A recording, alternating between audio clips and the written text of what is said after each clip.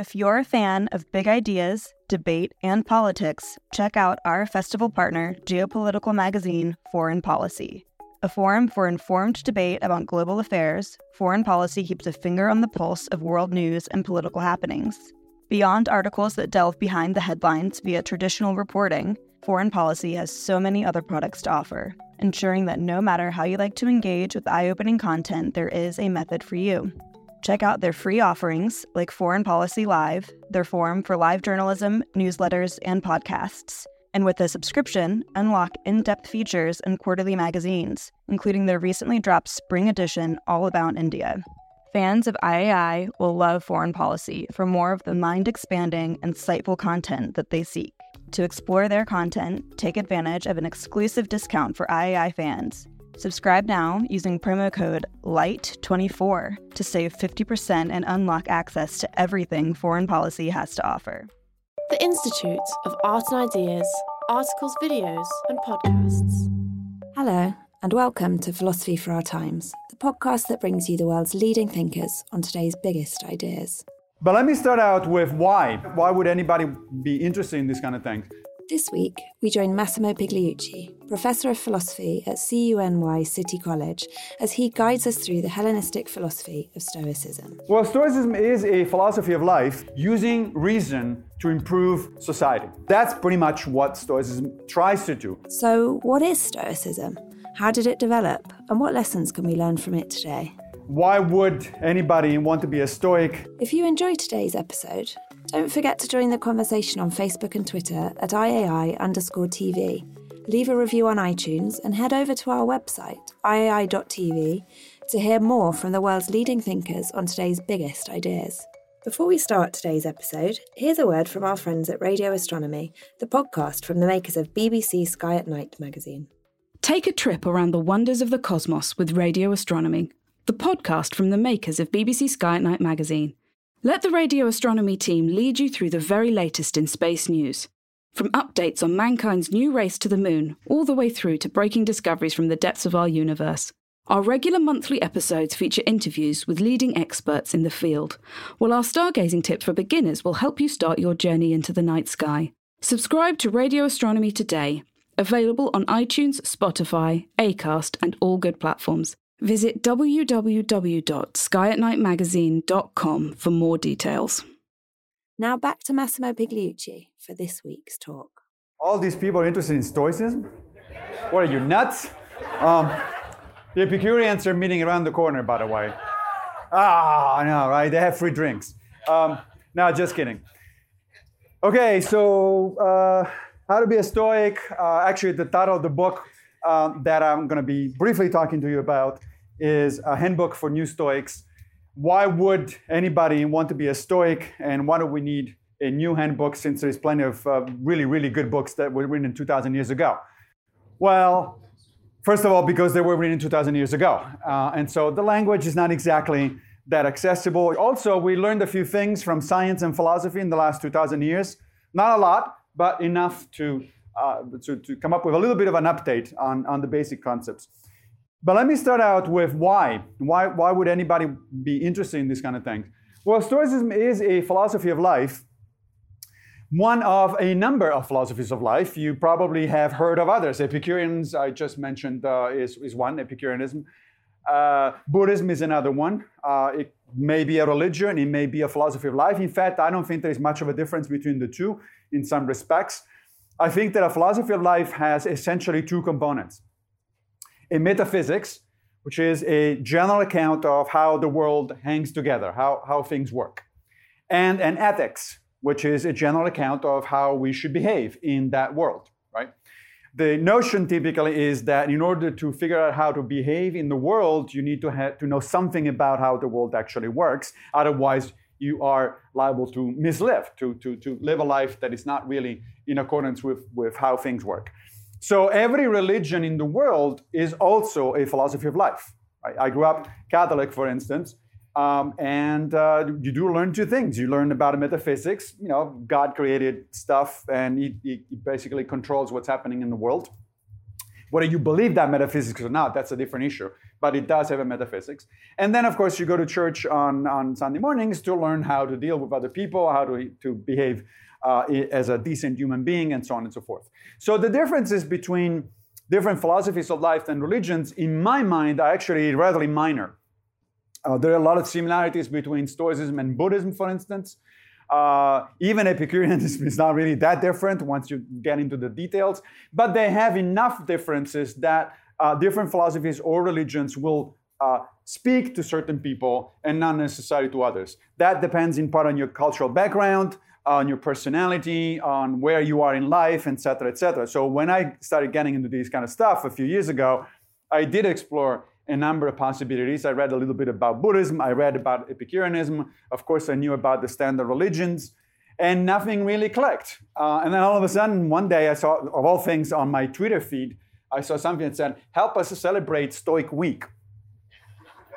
I said, what the hell is Stoic Week, and why would anybody want to celebrate it? But I was curious. I kind of vaguely remember the Stoics from high school. And I signed up, and it immediately clicked, right? So as soon as I started reading Epictetus, Seneca, Marcus Aurelius, I said, oh, this guy is actually talking to me in a way that I understand. And here we are 5 years later. I'm still talking about it. So that's why we're doing it. It's everybody has a philosophy of life, whether they realize it or not. Either because you inherit it as your religion when you grow up, or your philosophy as you grow up, or because you still go through life with a certain general understanding of how the world works. That's the metaphysics again. And you also presumably have some kind of intuition, at least, of how to behave toward other people, and that's your ethics. Whether you actually have it spelled out and you thought about it or not, that's the difference. And the bet that with my co-author, Greg Lopez, we make in the book is that it's better actually to know about this stuff, to think about what it is that you're doing and why you're doing it, rather than just wing it for your life, for your entire life, and then you get to your deathbed and say, oh crap, could have done better. There's no do-over, as far as we know. So that's why. Now, let me talk to you a little bit about Stoicism in particular, and then what I want to do is to give you sort of the really basic stuff. And then actually, I'd like to walk you through a couple of the exercises in the book, because this book is very practical. It's got very little theory right in the beginning to get you going, but then it's actually 52 exercises, which if you have enough endurance, you can go on for an entire year to do, one per week.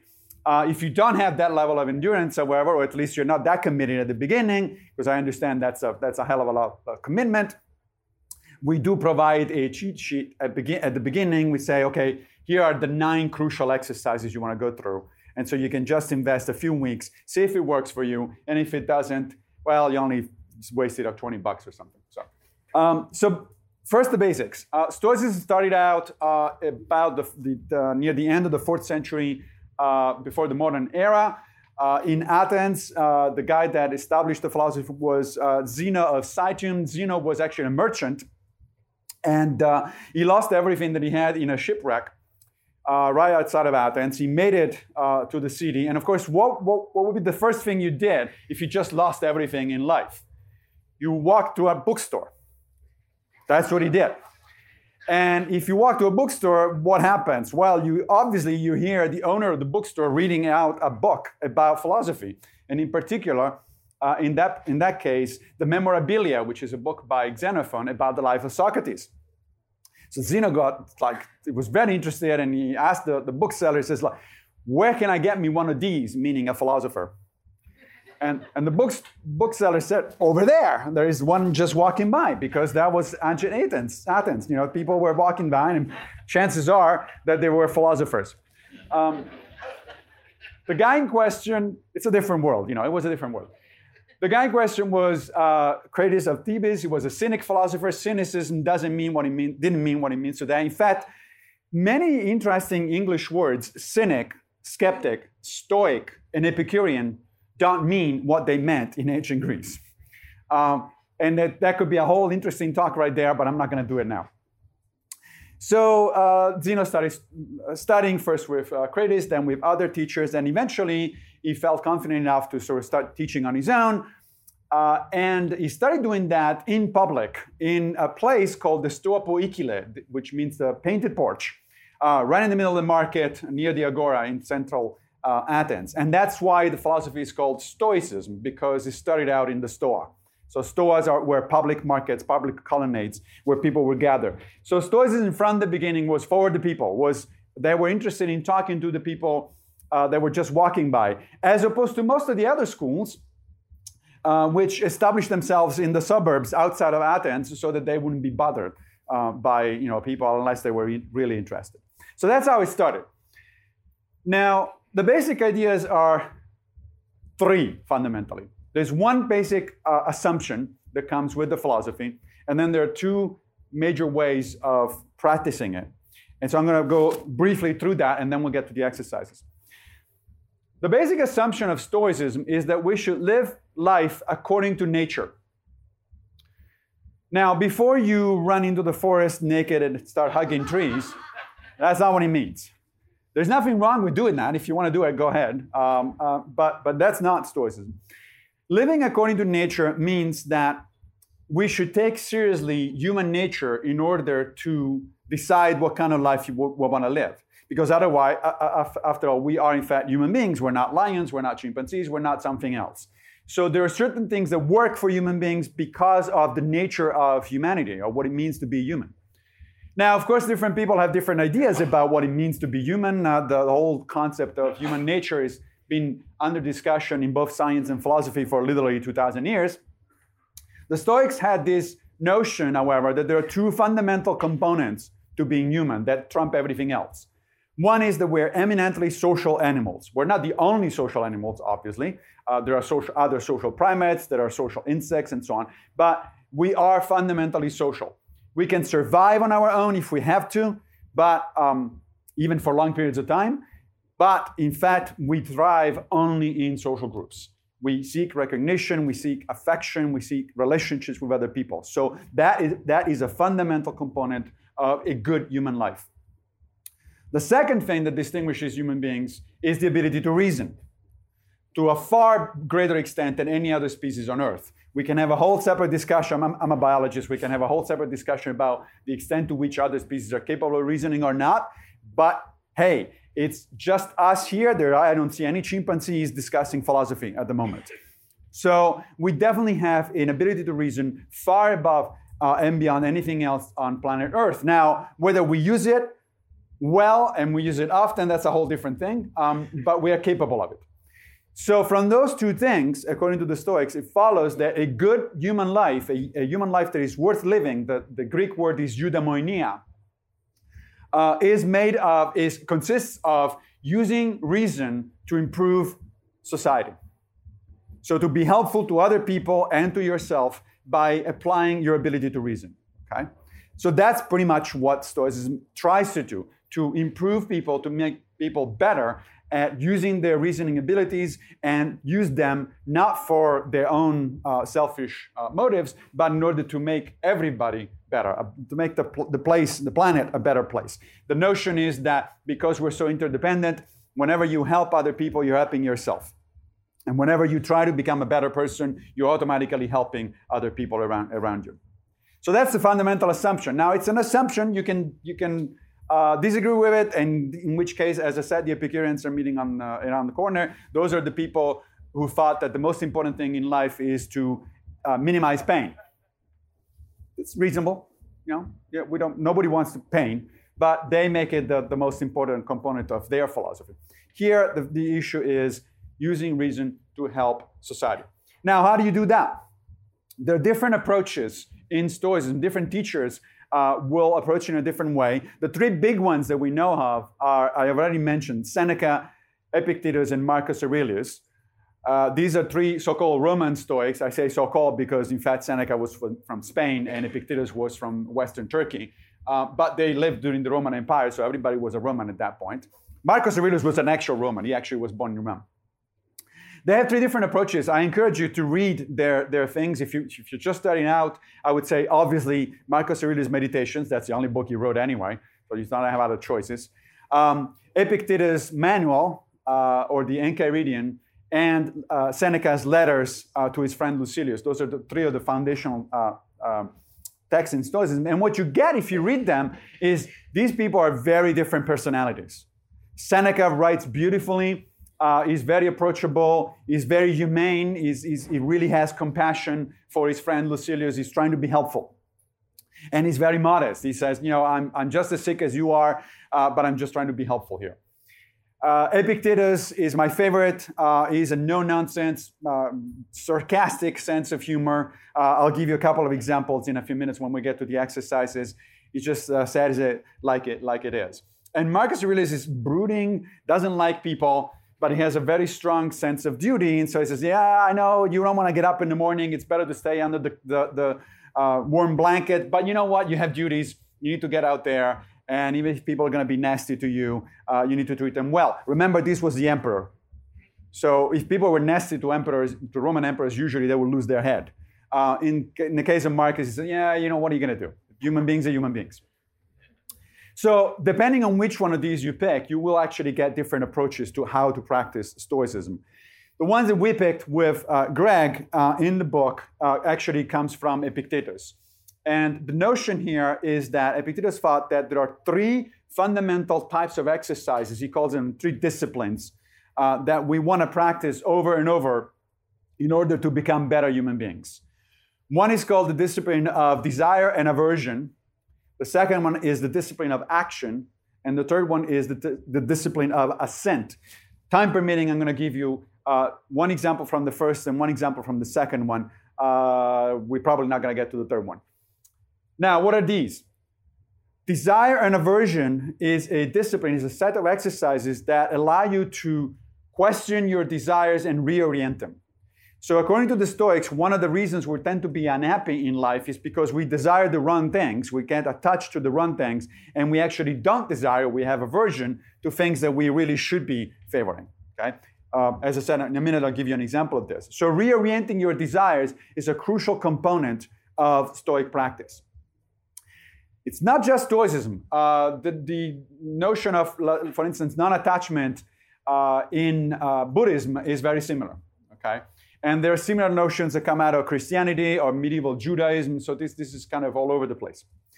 But so first of all, question your desires and reorient them as much as you can. The second discipline is called of action because it deals with how to act in life, particularly with when it comes to other people, with our interactions with other people. As I said, we're social animals. Therefore, we need to interact with other people. But interactions with other people, I'm sure you noticed, don't always go smoothly.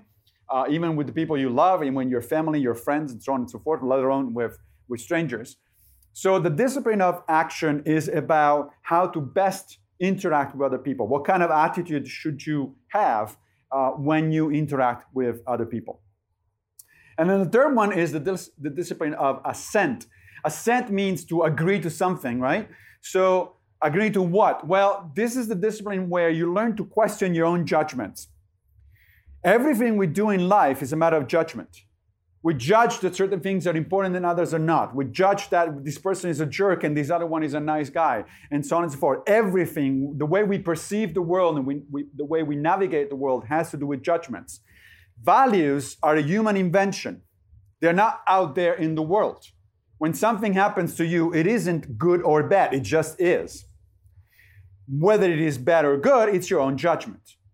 And therefore, a lot of Stoic practice has to do with questioning your own judgments, because judgments come to us automatically as a result of instincts or as a result of conditioning from our culture and environment, and we just don't think about it. And we say, yeah, that's good. The Stoic says, well, hold on. Is it really good? Take some distance between you and your cognitive judgment and see if, in fact, what you think intuitively is good, or what you think automatically is good, really is that good. Because more often than not, it will turn out that it isn't, and that you might want to revise your judgment about things. Okay? So these are the three disciplines. One more bit of theory, and then we get to the first exercise. I think I'm doing pretty well, actually. I would love to have some time for Q&A if we get that far, because that's the part that's more fun for me. I've heard the talk before. Many times, in fact. Okay, so the last bit of theory, we got living according to nature, the basic assumption. We got the three disciplines, which is the way you practice Stoicism. The third bit, theoretical bit, is arguably one of the most crucial, and in fact, it is the how we start the book. The first exercise is about this, and it's called the dichotomy of control. I'm going to tell you just very briefly what it is now, because the first exercise will actually get into some details. The notion is that some things are under our control and other things are not. Okay? I know what you're thinking. Well, there's a bunch of stuff in between. There's some things that I kind of influence but don't control. Yes, but in fact, I'll show you, or I'll try to convince you in a minute, that anything you do can be broken down into these two components. Even the things you influence, they have a component that is under your control, that's your influence, and there's a component that is not under your control. Okay? And the Stoic notion is that if you realize that, and you start reorienting your behavior, you focus on the things that are under your control, and you bet your happiness on those, and you take the rest as it comes. You try to develop an attitude of equanimity toward outcomes because you don't control outcomes. You can do things up to a point, and your efforts should be about doing those things that you can actually do, putting the efforts where it actually matters. Then sometimes you win, sometimes you lose. Sometimes things work your way, sometimes they don't work out your way, and that's okay. It's part of wisdom is to accept that things don't always turn out the way you want them. But so long as you made your effort, the best effort you could, then you have nothing to blame yourself for. Right? All right, so those are the three bits of theory. Now, let me get to the first exercise.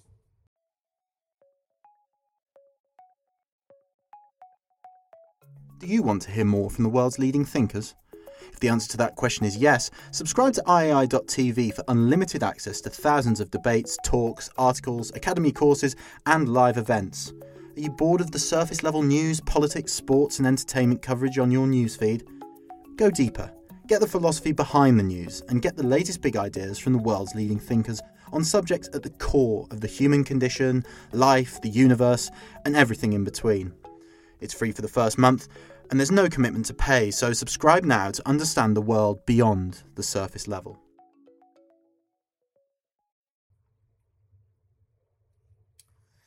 So each chapter in the book starts out with a little vignette of a situation where that could happen to any of us, where somebody finds himself or herself in the trouble and has to deal with that situation.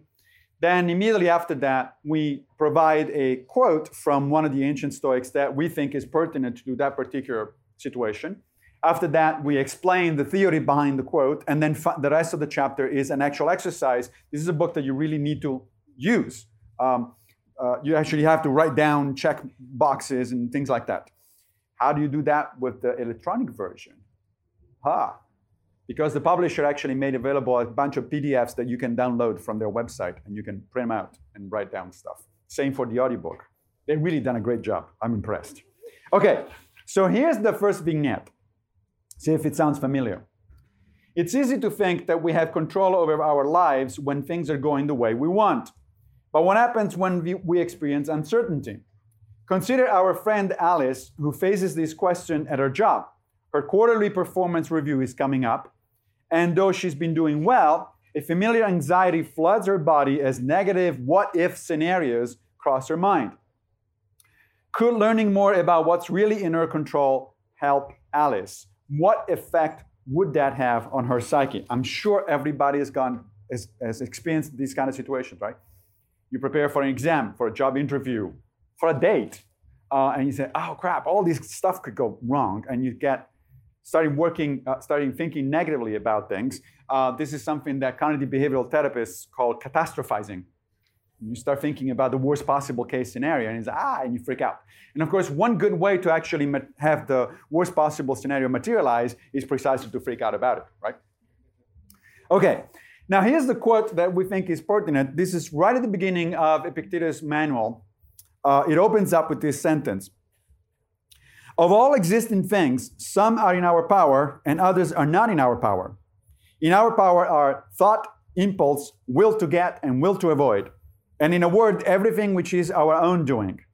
Things not in our power include the body, property, reputation, office, and in a word, everything which is not our own doing. I'm going to go and read it again very slowly, and we're going to actually talk about each of these things that he mentions here. But before I do that, let me remind you, if this sounds familiar, it's because the same kind of sentiment comes up in a number of other religions or philosophies. For instance, in Christianity, the Serenity Prayer, which is the way in which a lot of 12-step organizations open their meetings, says, God, grant me the serenity to accept the things I cannot change, courage to change the things I can, and wisdom to know the difference, right? It's not a coincidence that Christianity has adopted this kind of sort of way of thinking. This comes, in fact, straight from Epictetus. As it turns out, Epictetus' manual was used as a training manual for Christian monks throughout the Middle Ages. So the Christians were very aware of this kind of thinking. The only difference between the original manual and the Christian version is that every time that Epictetus talks about Socrates, the Christian editors change it to Jesus. But other than that, it's pretty much the same thing. Okay, so let me get now very, very slowly for a minute on what is it that Epictetus thinks is under control and what is it not under our control. In the first group, thought, impulse, and the will to get and the will to avoid. Sounds like 4 things, but in fact it's 3. And I'll tell you why in a minute. So thought. It doesn't mean that you control your thought, every thought that comes to your head. That's clearly not the case. There's all sorts of random thinking that comes through. I mean, that's one of the reasons people do meditation a lot of the time, right? To get these random thoughts float by and then go away. Thought here, if you actually read the ancient Greek version of this, the original version, thought just means judgment. Your judgments are up to you. Whether you decide that something is good or not good, that's up to you. Now, of course, other people can influence you. That's the whole point of the advertising industry, right? To influence your judgments. But ultimately, the buck stops with you. Right? If I decide to buy a new smartphone because the advertisement convinced me, I cannot blame Apple for it. It's me. I made that decision. Sure, Apple tried to sell me the phone, and they try to convince me maybe in a sneaky way that I might not even realize. But ultimately, that's my decision. It is my judgment that I need a phone, and that's the best thing that I can do at the moment with my money, right? So judgment is under your control.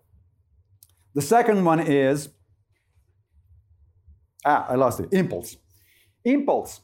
Now, it doesn't mean, impulse here doesn't mean, again, it's a technical word. It doesn't mean being impulsive. That's not under your control. In fact, the definition of being impulsive is that it's not under your control, right?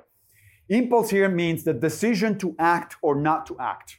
Impulse as in movement, okay? The decision to act or not to act on something is under your control. Let me use the same example. Oh, I have arrived at the judgment that a new iPhone is good for me. Apple is not paying me, by the way, for this. They should. They probably should. So I arrived at the judgment that a new iPhone is good for me. Now I take the action to actually go to the store and buy the iPhone, right? So action is under my control, again. Your actions are under your control. You cannot be compelled to do anything. I don't see enough skeptical glances here. What do you mean? What if Apple points a gun to my head and says, buy the iPhone? Even in that case, according to Epictetus, you're not compelled to do it. It probably is a good idea to do it, but that only means that you judged that your life is more important than not buying an iPhone. It's probably a good judgment, right? But still, you're not compelled to act. Nothing can compel you to act. Nobody can compel you to act. It's always your judgment that it says, well, in fact, Epictetus in another place says, he's responding to somebody who's threatening him, and says, I can put you in jail. And he says, no, you can put my body in jail. I can cut off your head. Sure, go ahead. Whoever told you that you couldn't? But you cannot force me to do what you want me to do at the risk of my own life. And then finally, the will to get and the will to avoid. The reason I'm saying those are the same thing is because those are your desires and aversions, right? And aversions are just the opposite of desires. It's a negative desire. Your desires are under your control. Again, however, let's make sure that we understand, because the English is kind of vague about it. It's kind of ambiguous about it. You naturally desire all sorts of things. But your desires, according to the Stoics, and as it turns out, according to modern cognitive behavioral therapy, are actually in part cognitive. They're not just feelings that you don't control.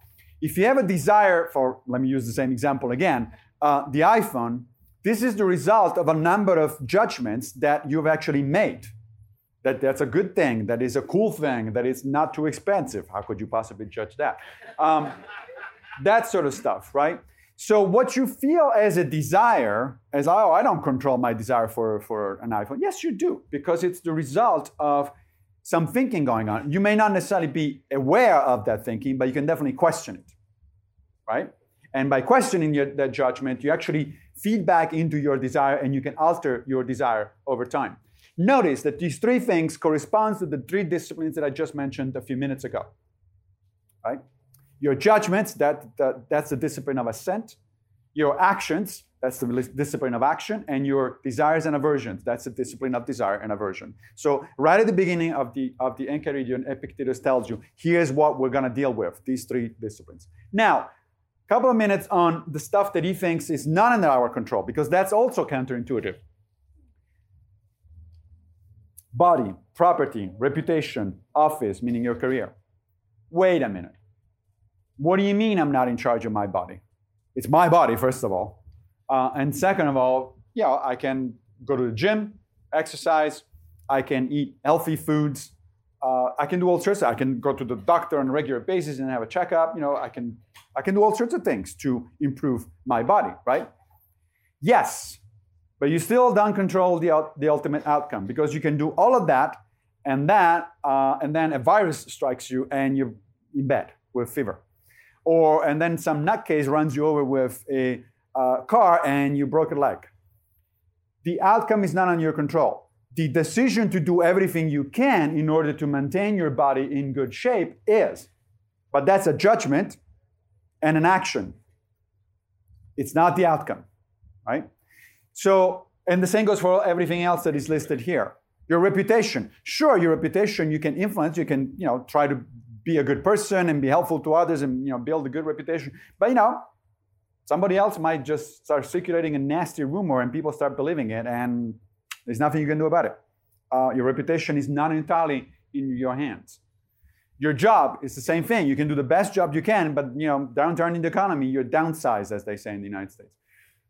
It's an awful term. It's not under your control. You can do your best interview you can, and you think you deserve your job. Yeah, but guess what? Somebody else actually did a better interview, and they're better at that particular thing. Or maybe the guy who was interviewing you was just got up on the wrong side of the bed, and he was in a bad mood, and so you're not getting the job, right? So everything you do can be broken down into these two components. Essentially, what the Stoics are telling you is to internalize your goals. So let me give you a couple examples. One we've already gone through a little bit. Job interview. It comes natural to us to say, I really want that job, right? That's the desire. That's what you want. The Stoic says, no, you don't. What you really want is to prepare in the best way possible in order to maximize your chances of getting the job. That's what you want to desire. That's what should be your desire, because that's entirely under your control. Actually getting the job isn't. Let's say that you're playing a competitive sports in let's say tennis. I really want to win the match. Wrong, because that's not under your control. Your desire should be to really want to be the best player in order to maximize your chances of winning the match. I really want my wife or husband or boyfriend to love me. Wrong, that's not under your control. What you should be desire is to be the most loving person toward that other, so that maximizes the chances that he or she is going to love you back. But you don't control what they actually do. You don't control what they actually feel. Right? So it basically turns out that this is all an exercise in internalizing your goals. That's why Epictetus tells you that if you do that, you will be happy and you will never blame yourself for anything, regardless of the outcome. Because once that you've done everything you can, what are you blaming yourself for? You just accept that sometimes you win, sometimes you don't. So that's the first exercise. That's the beginning of the first exercise. What we actually say in the book is to take a week, and then every day, at the end of the day, go over and write down something that happened to you that didn't go well, or didn't go exactly the way you wanted it, and then break it down into in these two components. What actually was under my control and what actually was not under my control. By paying attention to these things little by little, this becomes second nature. Right now, pretty much after a few years, everything I do, I start out with that question. So what part of this is under my control? That will increase your confidence, will increase your happiness in the broad sense of being content with what you do. Incidentally, it's also the best way to actually achieve the outcome, right?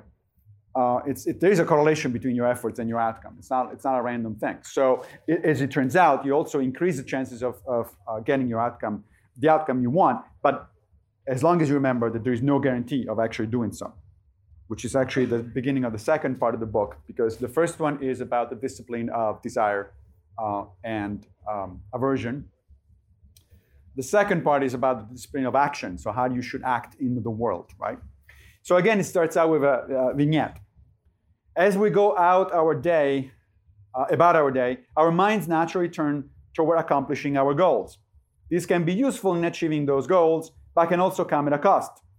If all we think about is accomplishing the goal, then we put our mental well-being in the hands of chance. This is what happened to Amhiria as she felt her anger rising as she considered the guy using the squat rack for bicep curls. This is for those of you who actually go to the gym. Her main goal was to get her squats in, and by chance, someone was using the equipment for something he didn't need it for. While curling in the squat rack is definitely bad gym etiquette, the Stoics would caution that anger isn't useful in this situation. How can we maintain our composure when coping with the frustrations we encounter while going about our day? In fact, I'm going to be a little stronger than this. For the Stoics, anger is never a good idea. We live in a society where for some reason we got convinced that a little bit of anger is a good thing. Oh, that motivates you. Seneca wrote an entire book about anger, and he was responding to this argument because Aristotle was the guy that said, no, a little bit of anger is good. For instance, imagine an army. You want them to go into battle, and you want your soldiers to be a little angry because otherwise they're not going to go and do what they're supposed to do. To which Seneca says, well, there are other ways to get that kind of outcome. For instance, you can get your army a little drunk. But that doesn't mean it's a good idea. Your soldiers should be going into battle because they care about their families and their lives and because they think it's a good reason to do it and so on and so forth, not because they're drunk. Similarly with anger, the Stoics think that anger is a temporary madness. It pushes out your reason. So even when it's justified, even when there's good reasons, like in this case, if you act on that anger, that's problematic. You're gonna very likely do something that you're later gonna regret. Okay, so what's the pertinent quote here? It's again from Epictetus. This is one of my favorite ones.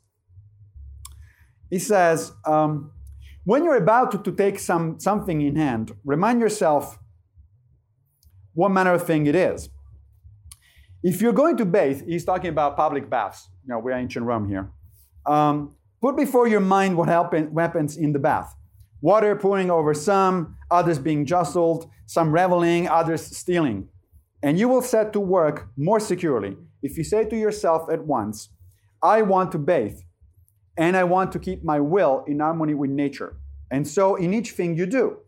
For in this way, if anything turns up to hinder you in your bathing, you will be ready to say, I did not want only to bathe, but to keep my will in harmony with nature. And I shall not so keep it if I lose my temper. And what happens?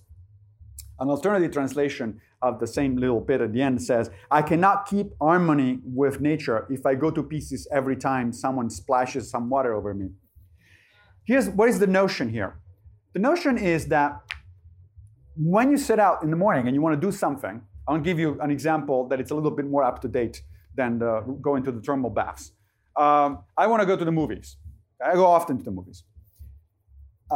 These days, it's almost invariably what happens is that the lights go down, the movie starts, and some jerk just 2 or 3 rows in front of you pulls out his mobile phone, probably an Apple, and starts texting because he absolutely has to text now, or he has to share something on Facebook right at that moment, without apparently realizing or without caring that now there is this glare on everybody behind him that's kind of interfering with the movie. Now, what are you going to do? You get upset, you get angry, and then all of a sudden, your experience is ruined.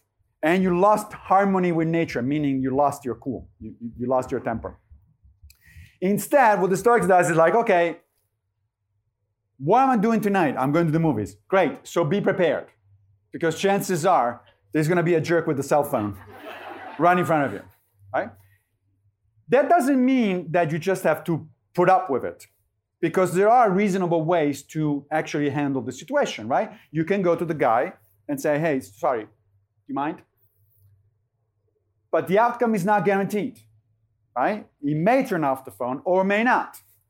Now you have other options. You can go to the management of the movie theater and ask for their intervention. But the more you escalate this, the less likely it is that you're going to enjoy the rest of the evening, right? Also, you have alternatives. Buy a large television set and stay home and invite your friends over to watch the movie or read a book. It's a perfectly valid alternative. The point is, Epictetus says, every time you do something, remember that your goal should be twofold. To do that something, whatever it is, to enjoy that something that you set out to do, but also to keep, I like the phrase, to keep harmony with nature.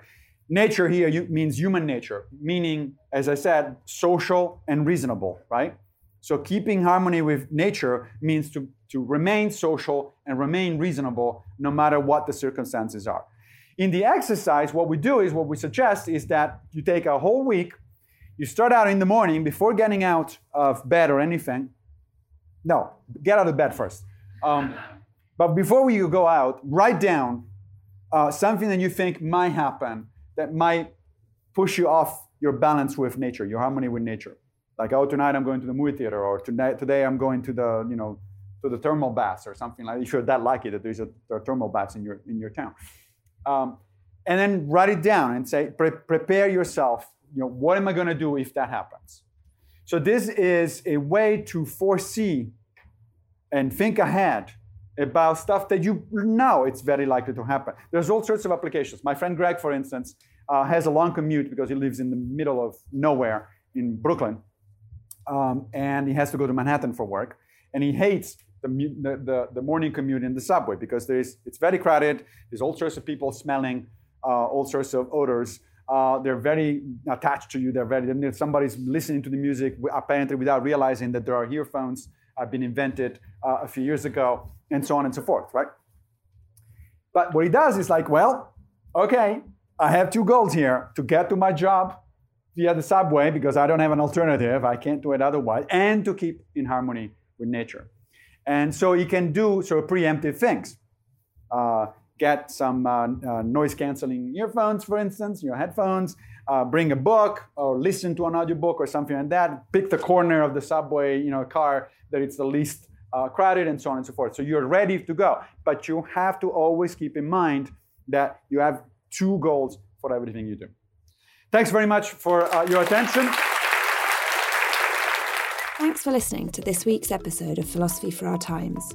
It was hosted by me, Catherine Flay, and our guest speaker this week was Massimo Pigliucci. For more from Massimo, listen to him debate why the universe seems designed for human life with Chiara Miletto and Bernard Carr in our episode Goldilocks World. Or listen to Evolution After Darwin, where Massimo, Xana Clay and Tim Lewins question if there is more to evolution than we might think. Please do leave a comment and review on whatever platform you listen on. And tune in next week for more debates and talks from the world's leading thinkers on today's biggest ideas.